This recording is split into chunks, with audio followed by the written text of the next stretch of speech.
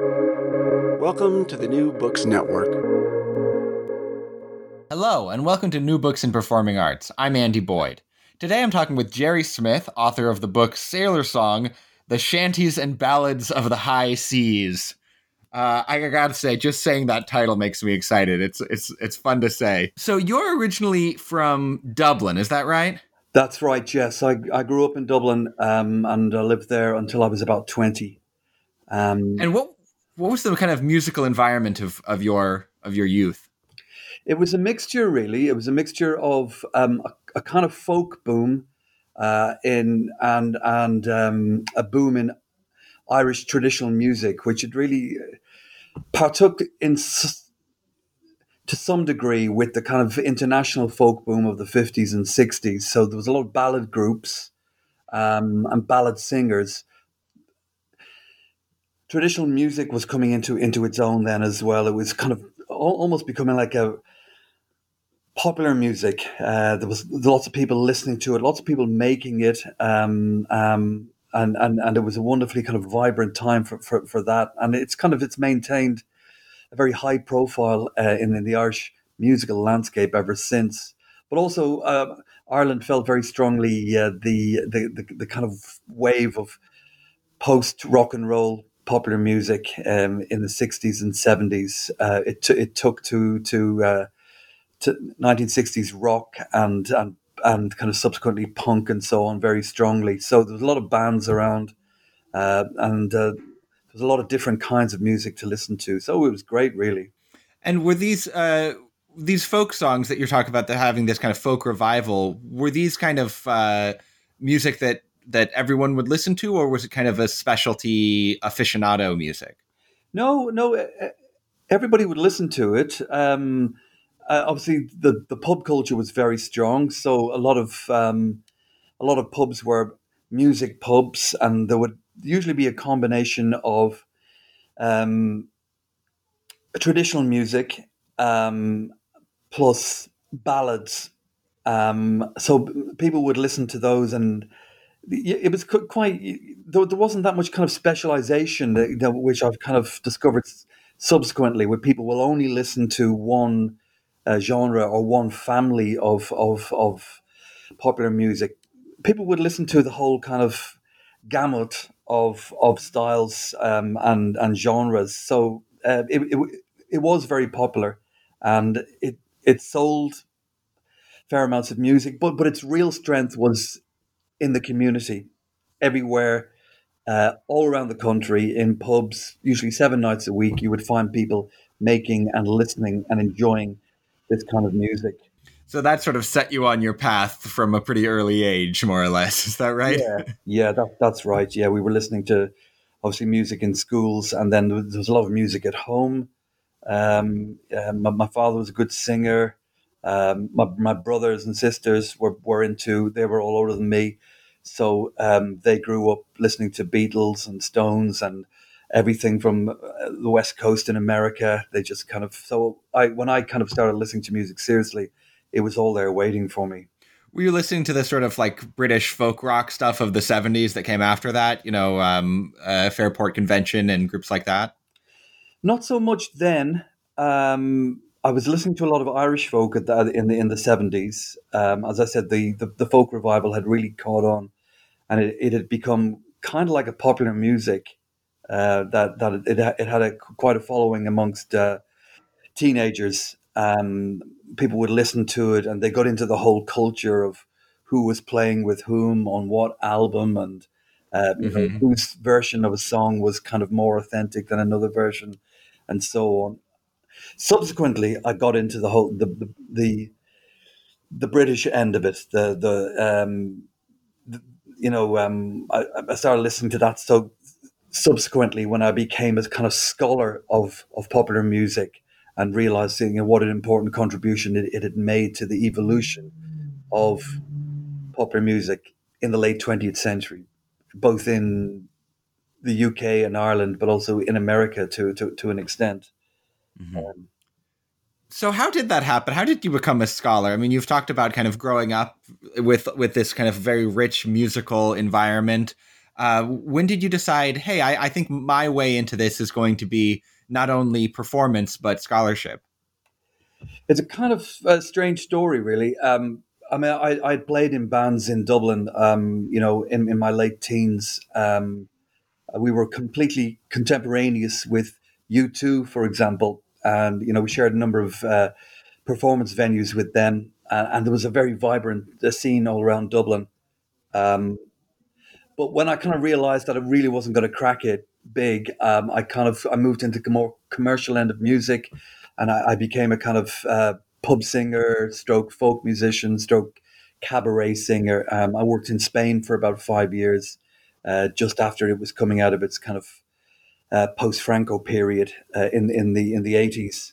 And then when I came back to Ireland, Ireland was a mess in the 1980s. It was economically a mess. So, like many other people, I had to move to the UK to make a living, carried on playing music and so on, but eventually got into academia as an English scholar, my other great love being kind of reading and books and so on. So I'd worked on that for about 10 years, starting to make a kind of career as an English scholar, as a researcher, writing articles and books and doing lectures and so on. And then I got to about my early 30s and I thought, you know what, there's not enough music in my life for somebody who it used to be the be all and end all, listening to music, finding out about music, talking about it with friends and so on. It was the major it was the major currency within which, myself and my friends traded, the major cultural currency. So I kind of made a conscious decision at that point that I wanted to kind of find out about my own musical history. And I started kind of doing it quite systematically. I got involved with popular music studies, which was then in a fairly kind of nascent phase. It had roots in the 60s and 70s, but really as a discipline, it only really started to kick off in the 80s. So I started just to kind of read that kind of stuff, become as literate with its kind of theories and its methodologies and its archives as possible. That's when I started to kind of just consume the history of post-war Western popular music as fully as possible, and started to think about, well, I really want to write about Irish popular music in the first instance, just to find out how I got to be listening to the stuff that I was listening to in the late 60s and early 70s when I started to get interested in popular music. So my first book was on this subject was called Noisy Island, A Short History of Irish Popular Music. And then I've gone on and done three or four other books since about Irish music, moving up through the decades and getting kind of like more selective and more specialized and more targeted in terms of what I was focusing on. So that's how it happened. Really, it was a kind of conscious decision that I've carried on being a scholar of English literature, but I've managed to maintain this kind of parallel career as a scholar of Irish popular music. I'm sometimes referred to as the stepfather, the naughty stepfather of Irish popular music studies. Uh, a title I'm happy to embrace. Yeah, you should. You have a right to be proud. That's a great title. And now you teach in Liverpool, and I know Liverpool has traditionally had a large Irish population. What's the place of Irish culture in that city? It's still very strong, and you're dead right to say Liverpool is sometimes referred to as the capital of Ireland because of its large Irish population. It doesn't originate in the famine years of the 1840s and 1850s, but it certainly got a lot stronger then than it had been. Uh, Liverpool was a kind of entrepot port. It was a place where people went to begin their longer journeys elsewhere. So, for example, if you didn't sail straight from Ireland to North America, to any of the Canadian or American ports, you did it via Liverpool. And then when the famine came along in the 1840s, huge amounts of emigration. People came to Liverpool, some of them perhaps expecting to go on to other places, but a lot of them never made it. A lot of them died. A lot of them just decided to stay and try and kind of force that typical migrant lifestyle and experience that you just kind of you embrace what fate has dealt you, and if that's living in a horrible little basement somewhere off Liverpool docks, with no sanitation and no prospects, well then that's it. So once that pattern was established, Liverpool became a kind of primary destination for Irish migrants, along with London, and to a lesser extent some of the other cities like Birmingham, Glasgow, and Manchester. But that strong connection between Liverpool and Ireland has remained. In some senses, it's because Liverpool itself is a kind of place apart. Its relationship with the kind of rest of the UK is extremely troubled. And that's partly to do with its own port history. Um, it's having been a very kind of strong and prosperous city throughout much of the Industrial Revolution and Britain's kind of imperial pomp. It suffered quite strongly after the Second World War, and then became a kind of object of um, political oppression, really, under people like Thatcher and our current Prime Minister Boris Johnson is another Liverpool hater. So this has only kind of underpinned its connection with Ireland and Irishness. There's something about the Irish kind of attitude towards life and culture that appeals strongly to Liverpool people. And you only have to come to the city. It's one of those cities, I think, places like New Orleans, Marseille, places where I've been, where you get a feeling that there's something going on here which they don't quite belong. There's a bit of kind of edginess, and people feel themselves to have an identity above and beyond the kind of mere nation state to which they are, you know, attached through no kind of particular volition of their own. So yeah, it's a good place to end up in, actually, as a kind of Irish person. I felt at home here, and it's very close to Ireland as well. It's only 25 minutes on the plane back over to Dublin. So it's good. Great. And you also lead a sea shanty choir, is that right? That's right, yeah. How did that get started? Was it hard to find people who wanted to sign up to be in a sea shanty choir, or did you have to kind of, hold people at the door? It's about halfway between those two scenarios. If I we've got enough to keep us busy, but there are other choirs. There's kind of like glee choirs, and there's popular music choirs in the university. This is a kind of very specialized choir for people, and have to kind of introduce them to the shanty, what it is, and how it works. We've got about 12 members, and that's about as much as we need, to be honest, because of the particular way the shanty works as a form. It's kind of call and response basis. If you get any beyond that, it starts to get a little bit tricky.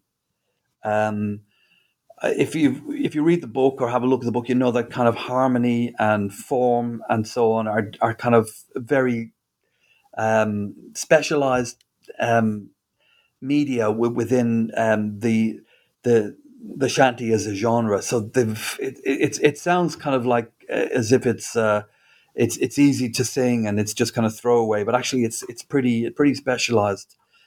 So everybody's got to come prepared. Everybody's got to kind of learn the material. If we do decide to harmonize a song, it's got to be done quite sensitively.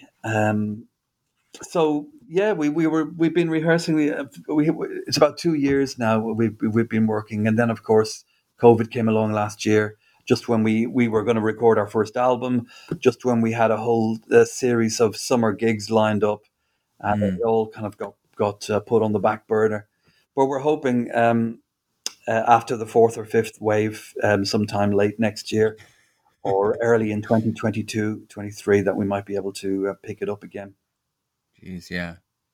And so what actually is a sea shanty? I mean, you say in the book people have been singing on boats since as long as there have been boats, But what makes a sea shanty a particular form of a sort of a seaborne song? Well, the ones that we're familiar with mostly are the ones that evolved in the 19th century during a very kind of particular period when technology and commerce combined to make the shanty a kind of viable form. It's a kind of a pretty short period of about 4 or 5, maybe 6 decades between the end of the Napoleonic Wars in Europe and the advent of steam. Well, not really the advent of steam, the kind of triumph of steam as a kind of co- commercial a form of commercial transportation in the 1870s and 1880s, really. So you got this kind of short period in between in which you've still got sailing ships who are doing most of the transport and most of the trade between Europe and North America. So they're still relying on wind power, and they're still relying on muscles, muscle power to a large extent. Um, Now, the shanties evolved in order to expedite the ability of relatively small crews which were by and large too small for the job of work that they'd been employed to do. But it enabled them to undertake the work successfully. And the reason they were able to do that was they found that if they sang, they could coordinate their efforts much more efficiently than if they were just trying to undertake the task um, randomly or without some kind of direction. So it's almost like an orchestra. You listen to an orchestra, anything from 40 to 80 or 100 players, and you think, what's this guy doing out in front with a little baton, waving it around and kind of pointing it at various people at various times? Well, he or she is the kind of conductor. They're the ones who are enabling it all to kind of happen and successfully, and in order to kind of nuance it properly. Well, the same kind of principle to an extent um, occurs in with the shanty. The shanty itself gives the workers a kind of a model to work to. It gives them a kind of rhythm or a beat that enables them to undertake the work kinetically and efficiently, much more than would otherwise be available. And also, kind of singing, at works gives the group an identity. It enables them to sing about things that they like or interested in, usually very bawdy things at this time. It is a pleasure in singing that obviates boredom to an extent. So it's got a whole load of kind of positive features, which meant that it was kind of likely in some ways that it would evolve. But then it once steam comes along, I should mention, by the way, that the shanty really only prevails on the commercial vessels, the navies of the nation states like the United States and Great Britain and France and so on. They wouldn't allow shanty singing, and that's an interesting in itself. I think that why they wouldn't. They use a system of kind of calls and whistles and orders in order to kind of create the same effects that the merchant vessels were using through singing.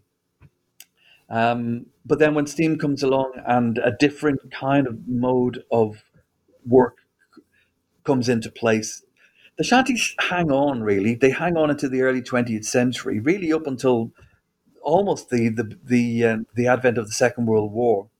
But they're kind of like losing their kind of purpose to some extent.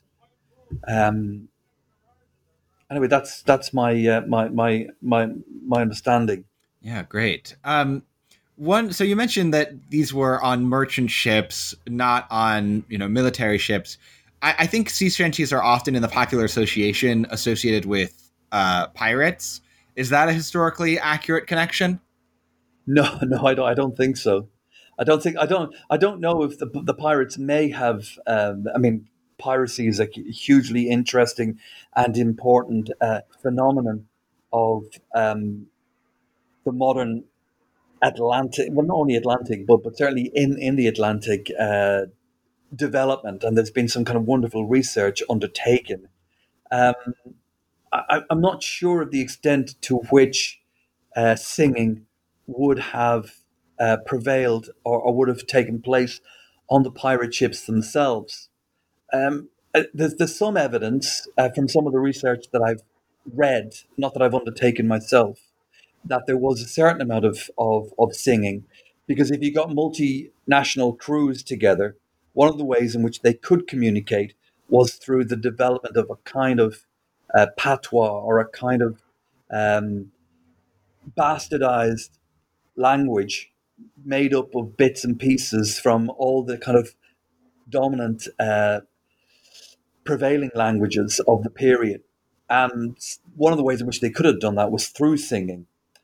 But I'm not sure that singing kind of performed the same function for the pirates as it would have done for the commercial vessels plying the Atlantic in the years after 1815, where it had a very specific focus, which was to get the work done as efficiently as possible in order to get you over the other side with your cargo and to pick up your cargo and get back home again as quickly as possible, and so on, and to keep the whole thing greased and running as quickly and as efficiently as possible. Um, I think we got our kind of notion of the pirates singing from the movies to some extent. Sure. Yeah, from the Pirates of the Caribbean and so on, which is good fun. But it's an interesting question. One of the things that I really found interesting in the book was how international this song form was. I mean, there are lyrical references to Hong Kong, to Chile, to Australia in the songs, but also musically, you mentioned that there are a kind of musical combination of African American work songs with Irish ballads, with English folk songs, that just this kind of incredible mixture of different styles. Could you talk a bit about kind of that element of these as almost a kind of soundtrack to early globalization? Yeah, I think it's one of the things I find most interesting and most appealing about the shanties is that in some senses they give the lie to the evolution of the nation state and the idea of kind of national culture that shadows it and that in some senses has been responsible for so much of the kind of um, problems that the modern world has experienced. That the idea is that it's very much a kind of melting pot of kind of races and cultures and languages bashing up against each other and finding ways to kind of accommodate to each other um, and to kind of get on with the job, whatever it is.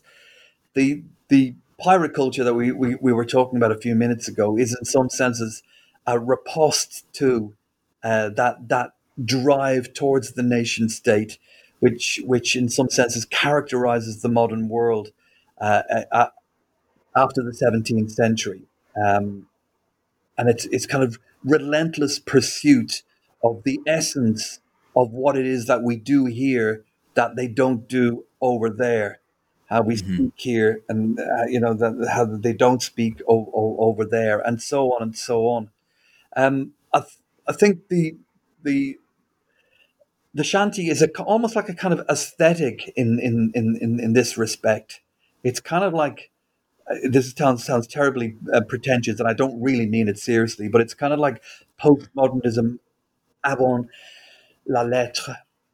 It's a place where you don't go to find the truth or a kind of coherent narrative that will take you from a beginning through a series of issues towards an end. It's really just a kind of series of fragments. It's a much more fragmented experience, and it's a much more kind of macaronic bits and pieces, speckled experience. So that's why it's not kind of that unusual to find, for example, in a shanty, to find an African American, an Irish, perhaps a European, perhaps a Native American influence, all kind of like mashed into to one version. This is the other thing, of course, about the shanties is that they resist the notion of a kind of finished text, which in some Hmm. senses is the kind of parallel of the nation state.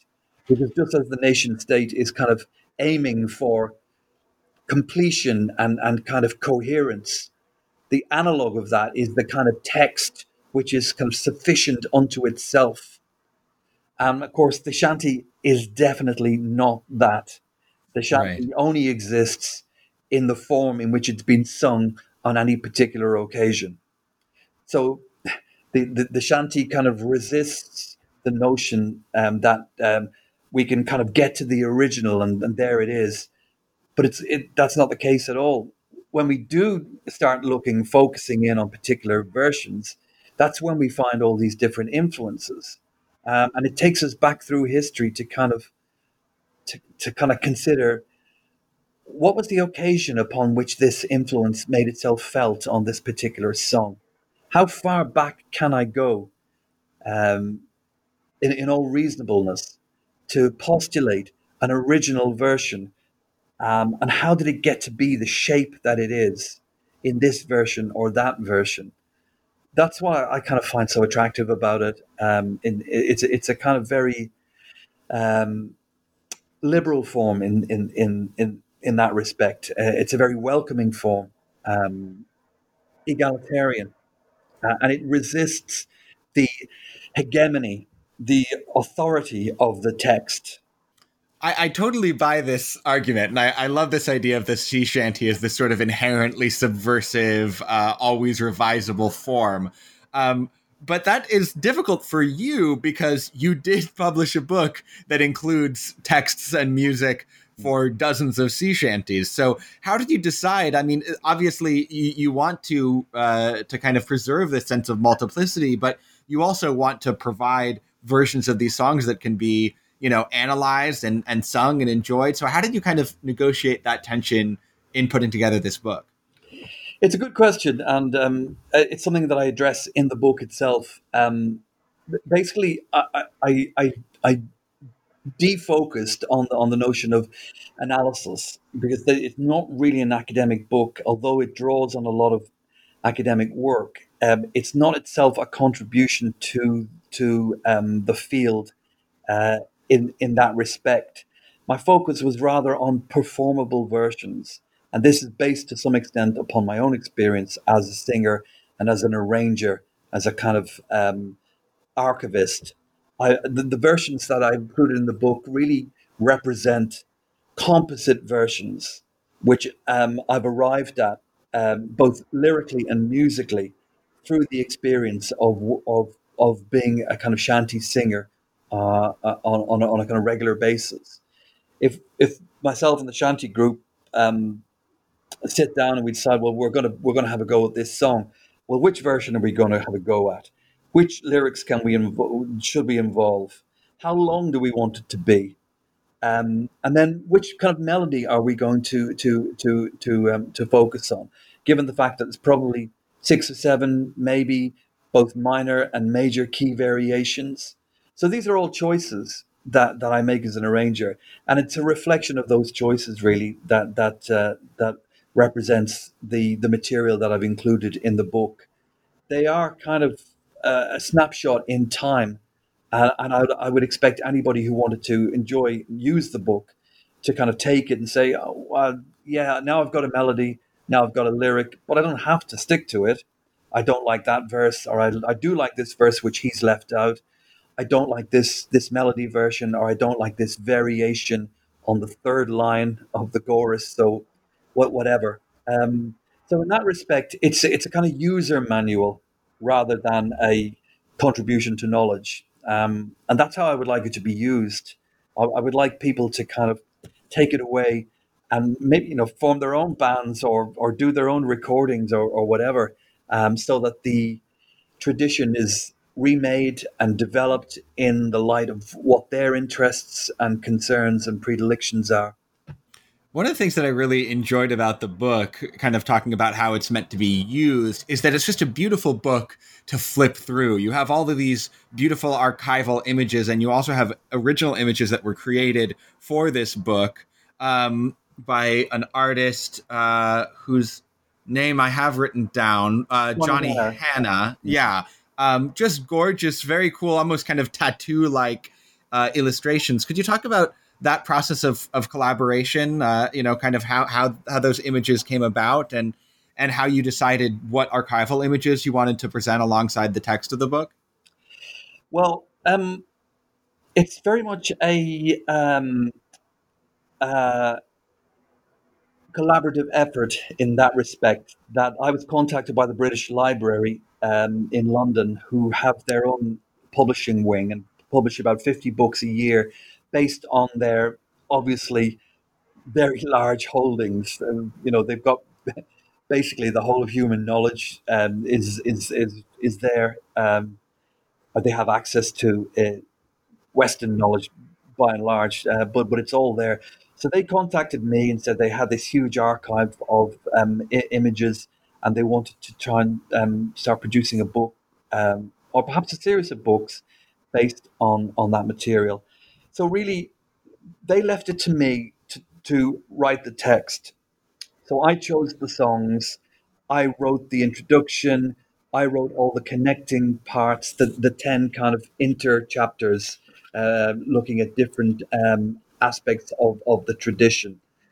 Once that was completed, late in that process, I sent the material to them, at which point they started working on sourcing the photographic images from the 19th and early 20th century.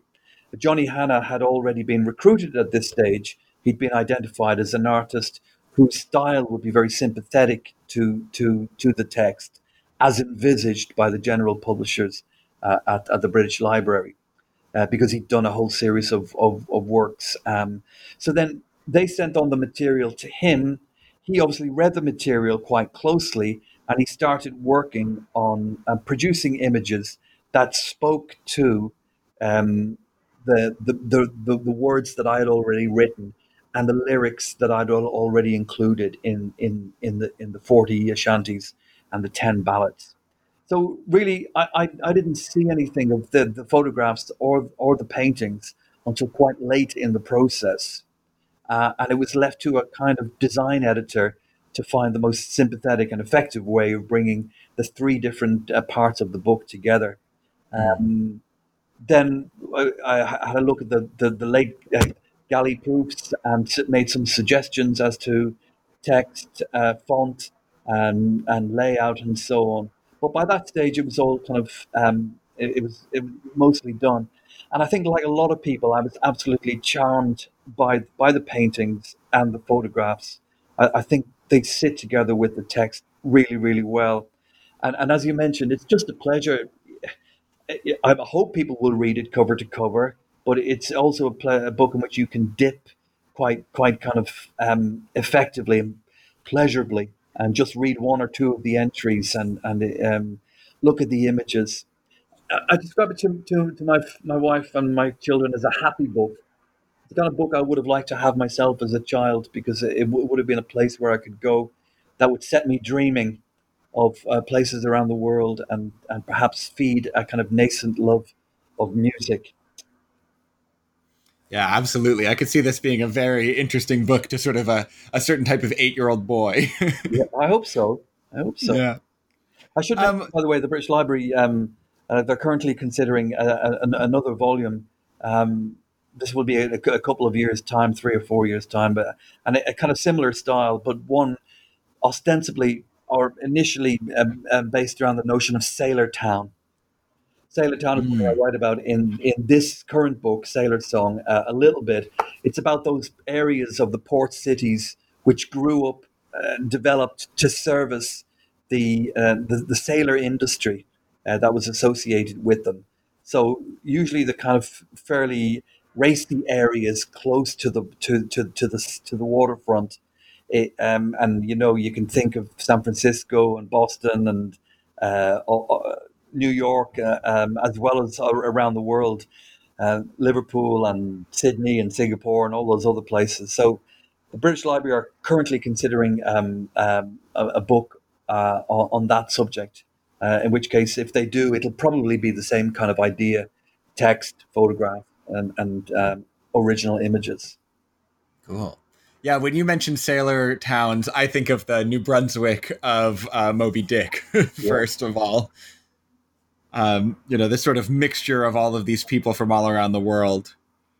yeah, Um, yeah, absolutely. That another kind of dangerous, edgy space in which it is very dangerous, literally, but also it's a place that kind of resists the strong authoritarian policing instincts of the hinterland.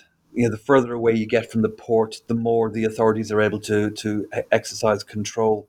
So that's why they're so interesting in some respects. so I'd love to talk about these songs as sort of historical evidence. What kind of picture of life at sea emerges when you read, a few dozen of these song texts back to back? I think it was hard. I think it was hard in a way that we can probably not fully appreciate. Um, I mean, I should mention I'm not a good sailor at all. That's when I was when I was researching the book and before when I've done a couple of shanty albums before and so on, and I do have sailor friends from around the area, and they'd say, "Oh, come out to sea, and we'll show you what it's really like." You need to kind of appreciate it and experience it in order to understand it. And I have tried a few times, but not. It's not for me. So I can only imagine. I've read quite a few books of experiences at sea. The sailors were pretty far down the pecking order. There was a lot of bullying, a lot of violence, a lot of exploitation, both on ship and on shore. The practice of crimping, which I write about in the book, which was basically a kind of a system to kind of cheat the sailors out of out of their money and get them back to sea as quickly as possible. Um, it was just hard.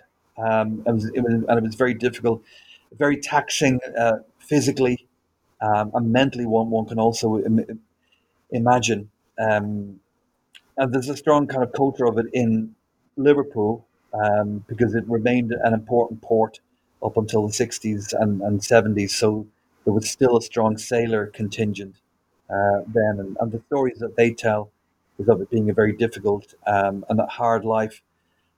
Kind of romantic, I suppose, in some respects, but I think a lot of that romance comes from people like me, from kind of like landlubbers who Mhm. kind of like, love the romance of the sea and love their Melville and their Conrad and their, Captain Marriott and all that kind of thing. And love the notion of the kind of gimme that horizon moment. But that's one side of the coin. And it is attractive, but it should never kind of take away from that this was a kind of brutal period in labor history, um, Mhm. and a typical kind of phase in the development of kind of capitalism in that respect. And like all kind of capitalist enterprises, its purpose was to maximize profit, and if that came at the expense of the agents who kind of expedited that profit, but then so be it. So it was difficult and hard, and we should never forget that, even as we're kind of enjoying the accidental products of that period, which were the shanties themselves. There's also a certain amount of sort of bodiness in these songs, maybe a surprising amount for a contemporary reader, thinking about how we normally think of the 19th century as this very staid, conservative period. So, could you talk a bit about kind of I don't know, the more unseemly aspects of life that emerge in these shanties? Well, I mean, we touched on this earlier on, and one of the things that we need to admit and to kind of face up to is that these shanties are not the shanties that would have been sung on board ships. during the kind of heyday of the shanty. Because when they began to be collected by late Victorian archivists and folklorists, a lot of the time the material was too racy, was too difficult for the collectors to countenance. So either the shanty singers themselves changed the lyrics when they were giving them to the collectors, or the collectors changed the lyrics that were given to them by the singers. So a lot of the material that's come down to us is a very kind of watered down version of what would have been sung at sea. And what would have been sung at sea is what would have been sung by, you know, any collection of sequestered young and middle-aged males. They sang a lot about bodily functions. They sang a lot about sex. They sang a lot about stuff that was that was not countenanced in polite company, shall we say? Hmm. Some of these have survived. They've survived in one form or another. They've survived in the army, or in sports teams, or in kind of amongst students, or whatever. But the material that I've got, even when I did try to kind of, and I'm talk about this in the book to a certain extent, when I did try to introduce some of the racier elements, the British Library, with whom I should say I've been kind of working throughout lockdown, throughout kind of COVID-19.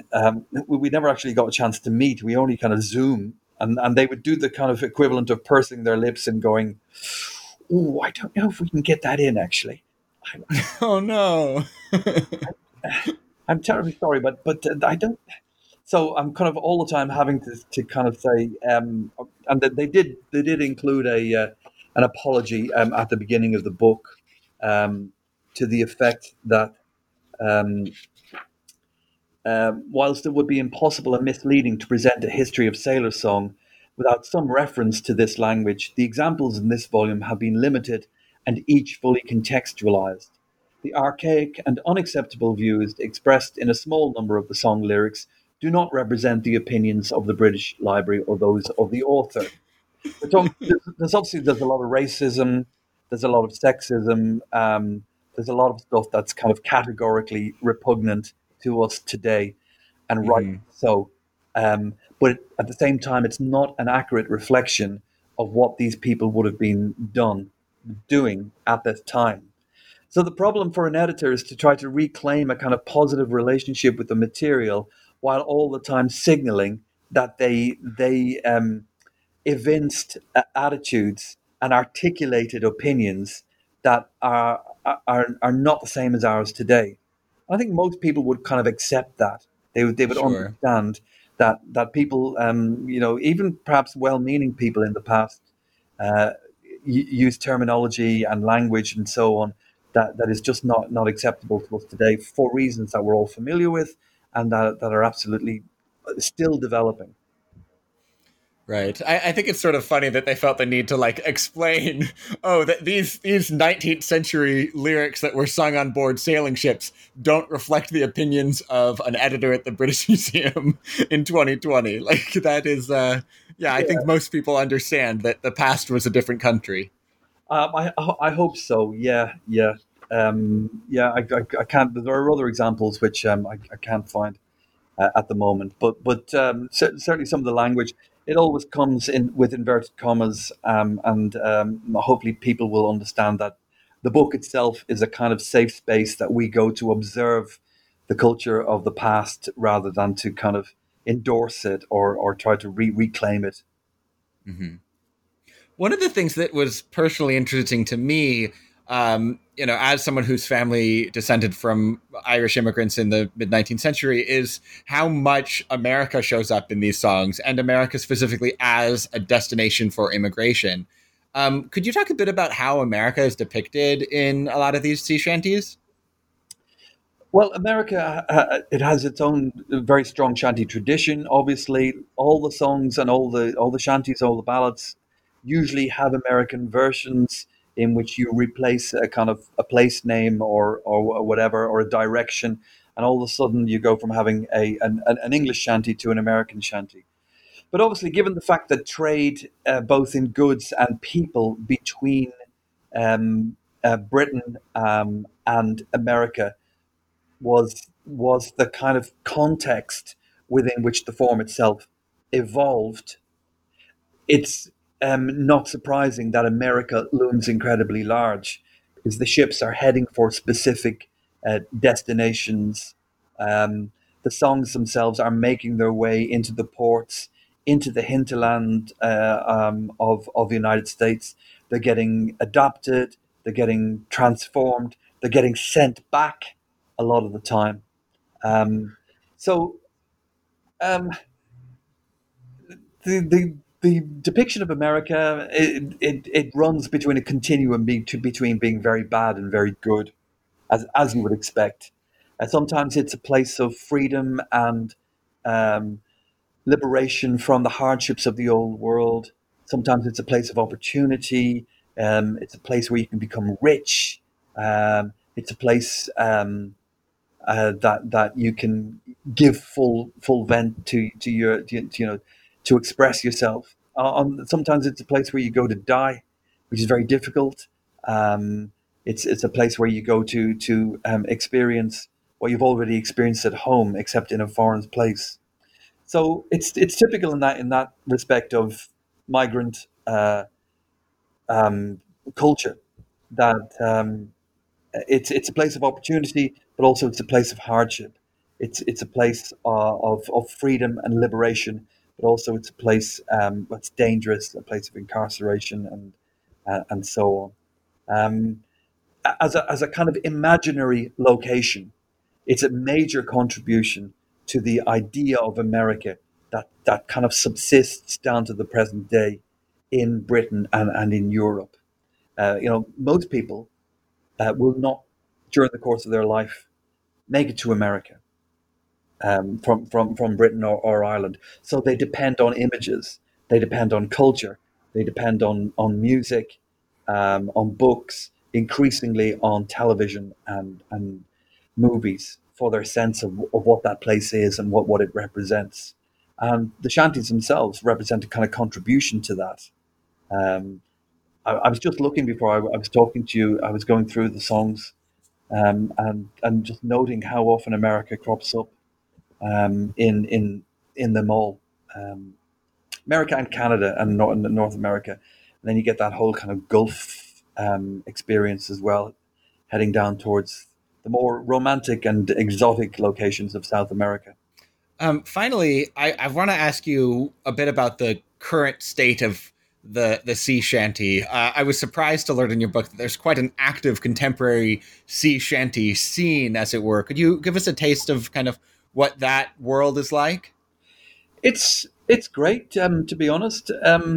There's a number of folk festivals throughout Britain and Ireland throughout the year. Some of them are very big, like the Cambridge and Sidmouth and Shrewsbury. Some of them are a lot smaller. Some of them are just kind of, very small, associated with one particular pub or one particular village. So there's lots of opportunities for folk music um, throughout the year. And the shanty represents a very strong component of that culture.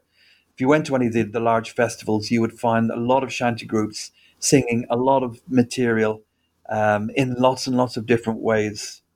So the shanty, some people call themselves shanty group, and again, kind of going back to our earlier comments, some of them are quite fastidious about how they think the shanty should be sung and what it actually is.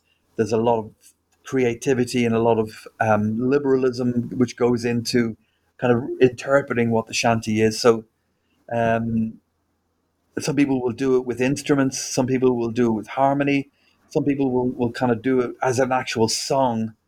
But then there are other groups which try to kind of retain what they consider to be the a version which is closer to the original, more authentic version in some respects. And there are actual shanty festivals themselves. There's or shanty sea music festivals. There's one in Falmouth in Cornwall every year, at which a Sailor Song was supposed to be launched last year, and which we're hoping against hope that it may be launched this year. There's a shanty festival in Ellesmere Port, very close to Liverpool, um, uh, every couple of years. They're really good fun because you see lots of different people from around the world. I should mention also the Shanty Sea Music Festival, sea music culture is very strong throughout Europe. France and Germany have very strong sea music traditions, being strong maritime nations. Not so much Italy, interestingly, Hmm. around the Baltic as well, to places like Poland and the Baltic states into Scandinavia. They all have very strong sea music and sea song traditions. So it's a very vibrant culture, and you can actually fetch up and in a strange place where they speak perhaps a different language, but if you sing a particular song, they will know it. They will know the melody, and they will know where to join in, and so on and so on. So it's in that respect, it's a lot of fun. So sea shanties are still bringing together people from across these, national and cultural divides.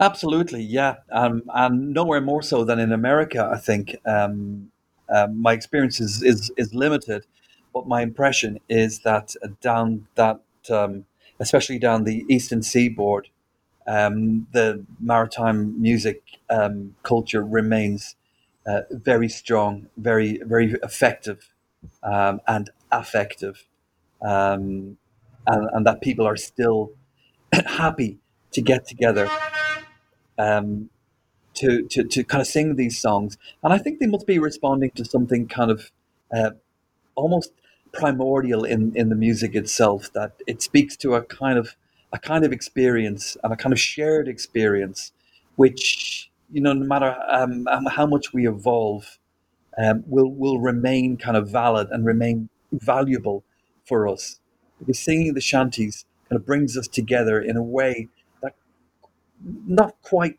any other form of music does. And as long as people kind of respond to that, then I think the shanties will continue to be sung and enjoyed and valued by people from around the world. Well, Jerry Smith, I've already taken up so much of your time, but thank you so much for being on New Books and Performing Arts to talk about your wonderful book, Sailor Song. You're very welcome. I really enjoyed it. It's nice to talk to anybody else during lockdown, to be honest. But yeah, great. And hearing the car horns coming in from Brooklyn was fun. Oh, yeah, sorry about that. We also have a helicopter. I'm not sure if you can hear that. No, no, I didn't catch that quite so. Okay, that's good. All right, take care. Okay, Andy, thanks very much. Great to talk to you.